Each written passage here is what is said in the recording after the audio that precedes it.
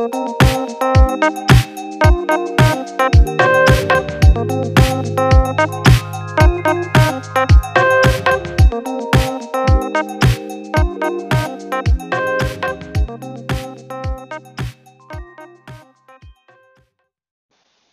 there, and welcome to Head Start English.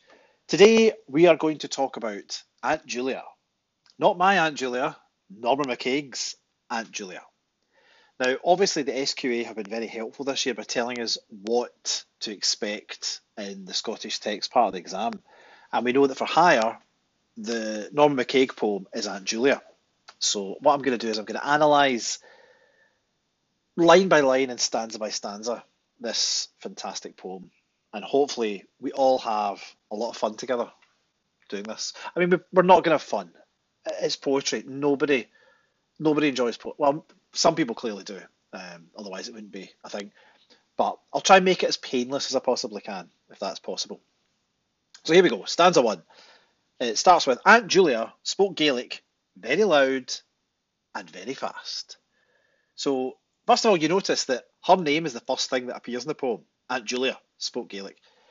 So having her name right at the start emphasises her importance to the speaker, her importance to the poem as a whole.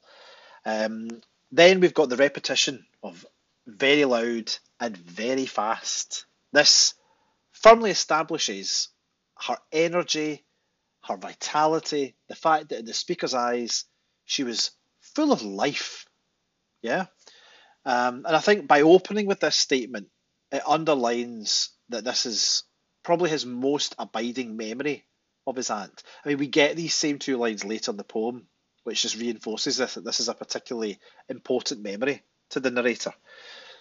Then it says, I could not understand, no it doesn't, it says, I could not answer her, I could not understand her. So the repetition, again, this time of I could not, establishes a tone of regret, perhaps frustration, that he was unable to communicate fully with his aunt when she was alive. And the fact that she couldn't be understood and that he couldn't communicate with her, it makes her seem like this almost otherworldly presence. You know, it makes her seem really special.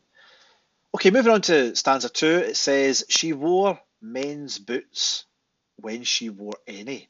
Now this suggests a woman who was both practical and the kind of person who doesn't really care very much about their appearance.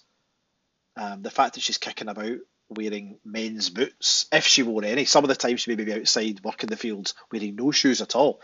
It also makes her sound a bit eccentric, a bit different, which is something that's carried through the poem as well. Then he says, I can see her strong foot stained with peat. Now, strong foot, that suggests power.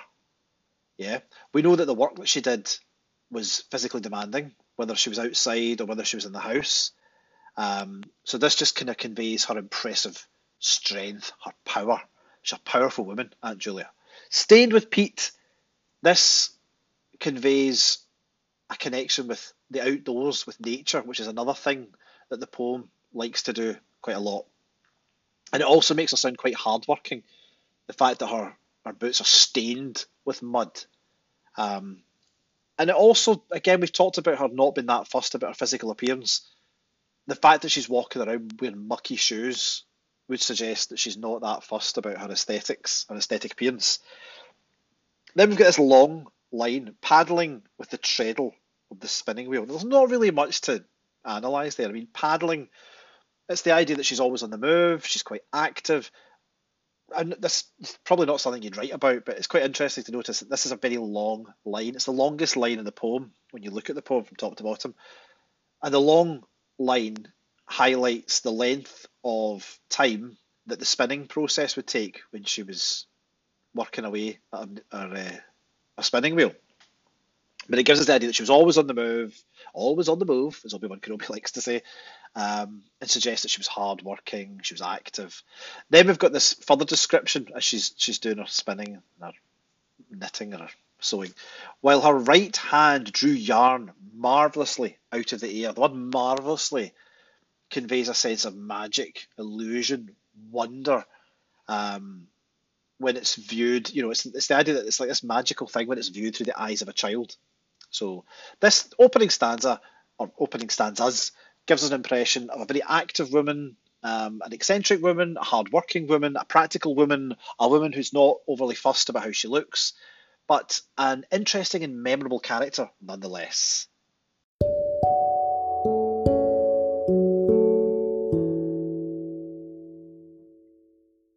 Okay, on to stanza 3.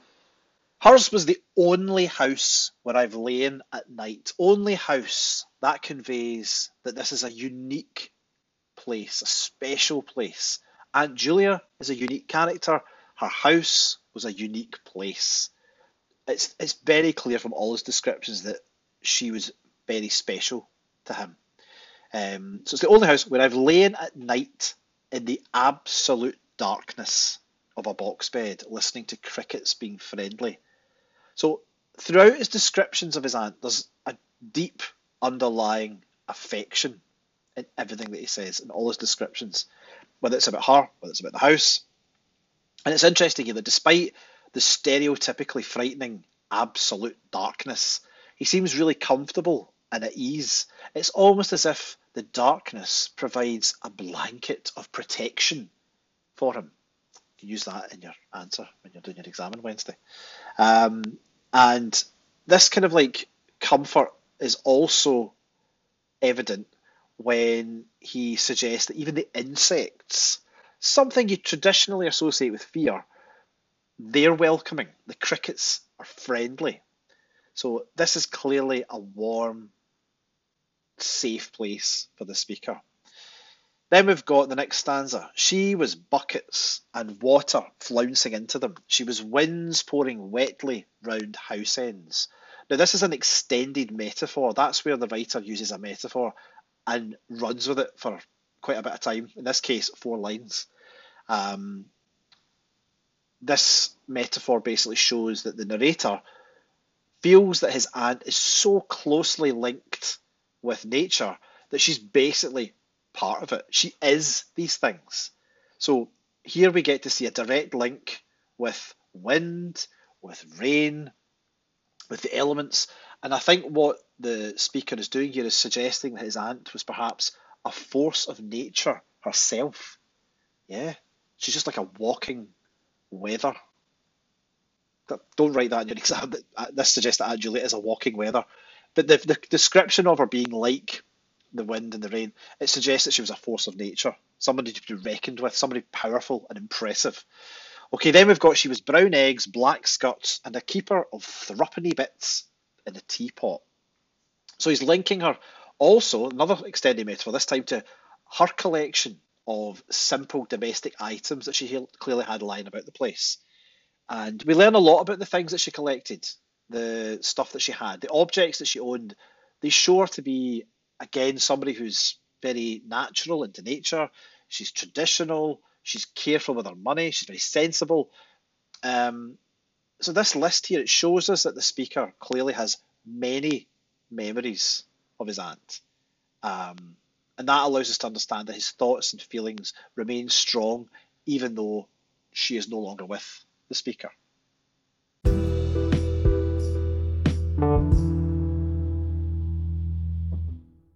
To the last stanza, we have a repetition of the opening lines where it says, Aunt Julia spoke Gaelic very loud and very fast. So by returning to the opening lines of the poem, as I said earlier, he's establishing that this is an important memory in his mind, but it also indicates the beginning of a conclusion. You know, it's where we started, it's where we end. By the time I had learned a little, so this moment here, the tone of the poem shifts. So far, it's been one of nostalgia, kind of warm, happy memories of his aunt. Now we shift in these last few lines into a tone of regret and frustration and sadness. So by the time I had learned a little, she lay silenced in the absolute black of a sandy grave at Luskintyre. So very interesting word choice there when it says silenced in the absolute black. In contrast to the vitality, activity, the liveliness that we saw in Aunt Julia at the start of the poem, in her working life and in the house. Death has silenced her.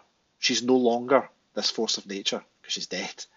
The absolute black that he talks about there is a really stark reminder of the absolute blackness that he talked about in stanza 3. Only this time the darkness, it offers no comfort. It is no longer a blanket of protection. Now it's something quite depressing that makes him think about the finality of death. So the blackness here, the dark, makes him think about like the infinite black, the infinite darkness that awaits us when we die. Okay, moving on, it says, but I hear her still welcoming me. I can't say that line. But I hear her still welcoming me with a seagull's voice across 100 yards of peat scrapes and lazy beds. So Aunt Julia was so connected to nature that the speaker basically hears her and thinks about her in the sounds and sights of the natural world around him, even after she's dead.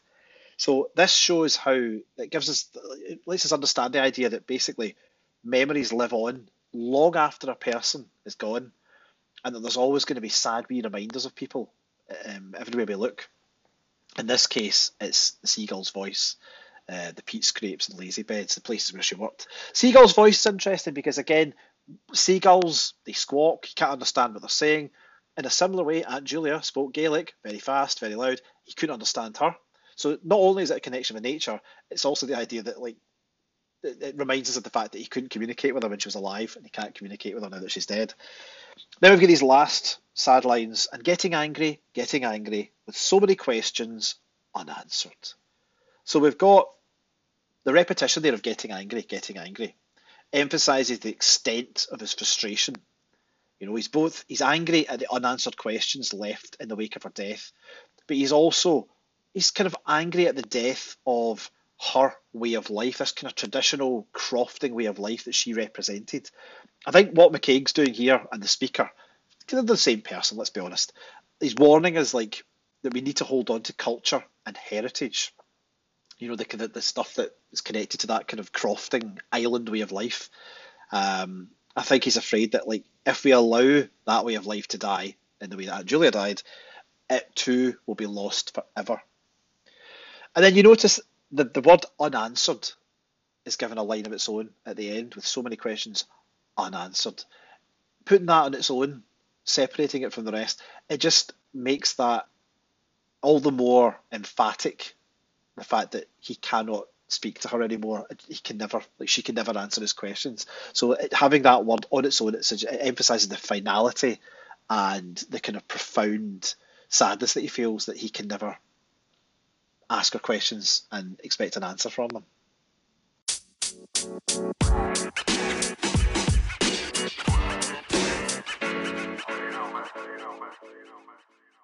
Okay, so that's the poem analysed. The only other thing you need to think about now is the 10 marker question at the end. Now, I've written down a few possible questions you could get.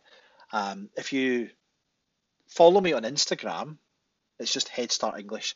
I'm going to post them on there later on. I mean, I have an Instagram page. I never use it. I don't think I've used it in about 2 years. I keep telling my students that I'm going to use it, and then I never do. But I have an Instagram page, I have a Facebook page, I have a Twitter thing. I'm going to try and post stuff onto that more regularly from now on. He says 2 days before the higher exam. But yeah, so I've written down a few possible 10 marker questions you could get asked that would relate to Aunt Julia. The obvious one's about death. You could be asked about poems that deal with death or loss. Now, obviously, that would link nicely with visiting hour, probably only visiting hour. But I think that's too obvious. I don't think the SQA are going to be that obvious. The next question I thought of was maybe something to do with nature, like how his poetry explores the world of nature, because this poem obviously makes a lot of references to the natural world. And if I was doing that, I would connect it to Basking Shark, because Basking Shark's about nature. It's about how when the speaker encounters this thing, this shark in the natural world, it changes his view of mankind, makes him think differently. I mean, if you were really wanting to be smart, you could argue that all things in nature die, and another poem that deals with the fact that all things in nature must die is Visiting Hour. But I do feel that's a wee bit of a stretch.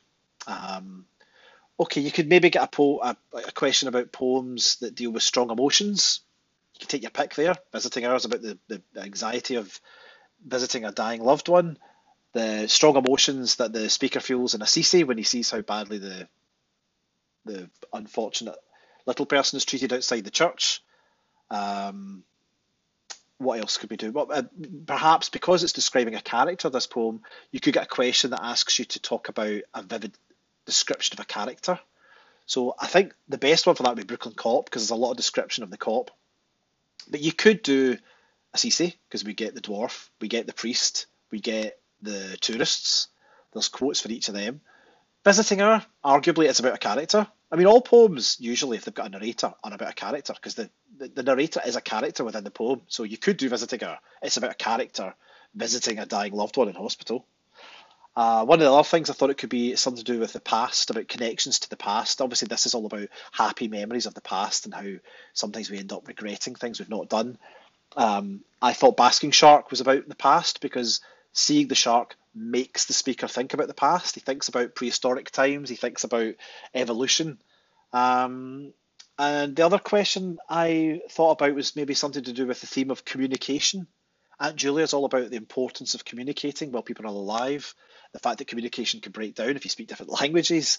So I thought for that one, obviously Visiting Hour is a good one, because it's all about the difficulty you have in communicating with somebody when they're ill, the white cave of forgetfulness, all that kind of stuff. The distance shrinks till there is none left but the distance of pain that neither she nor I could cross. There's stuff there about how communication breaks down when a person is dying. So basically what I'm saying, when it comes to the 10 marker, I wouldn't go into your exam with just a couple of, like 3 Visiting Hour quotes in your head and that's enough. I would make sure you've got at least 2 or 3 quotes from at least 2 or 3 poems.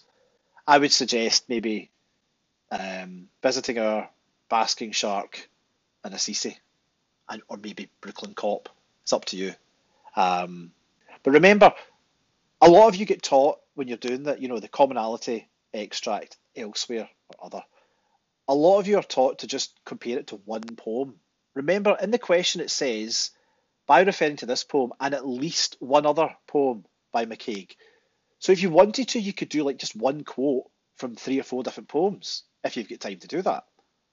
Most people try and do it, but they just do like 3 quotes from Visiting Hour or 3 quotes from Basking Shark.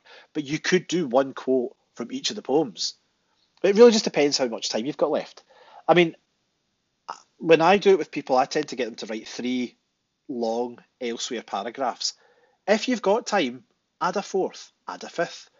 I mean, in your English exam on Wednesday, you should not be sitting at the end doing nothing. When you're doing your RUAE and you're doing your comparison question, you can write as many points as you want. When you're doing this, you can write as many paragraphs as you want for your final answer, for your 10 marker. So you should not be sitting smugly at the end thinking you're finished, because you can always add more. Everything you write gives you more of a chance of getting a mark. So you should never just be sitting there thinking, well, I've written 3 paragraphs, now I'm done. What if one of your paragraphs is absolute rubbish? Write 4 if you've got the time, because 3 of them might be good and 1 might be rubbish, and you'll get the marks for those 3. You're never going to get marks taken off you for writing a bad answer. So you give yourself as many opportunities to get marks as possible. Okay. Anyway, I better go because that's slightly longer than I meant to. Good luck on Wednesday with your RUE and your critical reading paper. You'll be fine.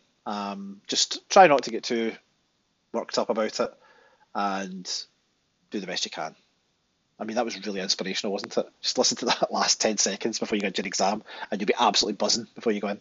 Right, anyway, as I said, you can follow me on Instagram and Facebook and Twitter and all these things. I'll try and be a bit more active because I'm terrible at doing that, but I'm determined that I'm going to do that from now on. So if you're in 4th year, I don't know why you listen to this, because this is the higher thing I'm doing. But if you're still doing English next year, maybe you've got to reset it. You can still follow me and I'll try and put out some helpful tips and advice more often than I currently do. Anyway, good luck. Thank you for listening. Bye.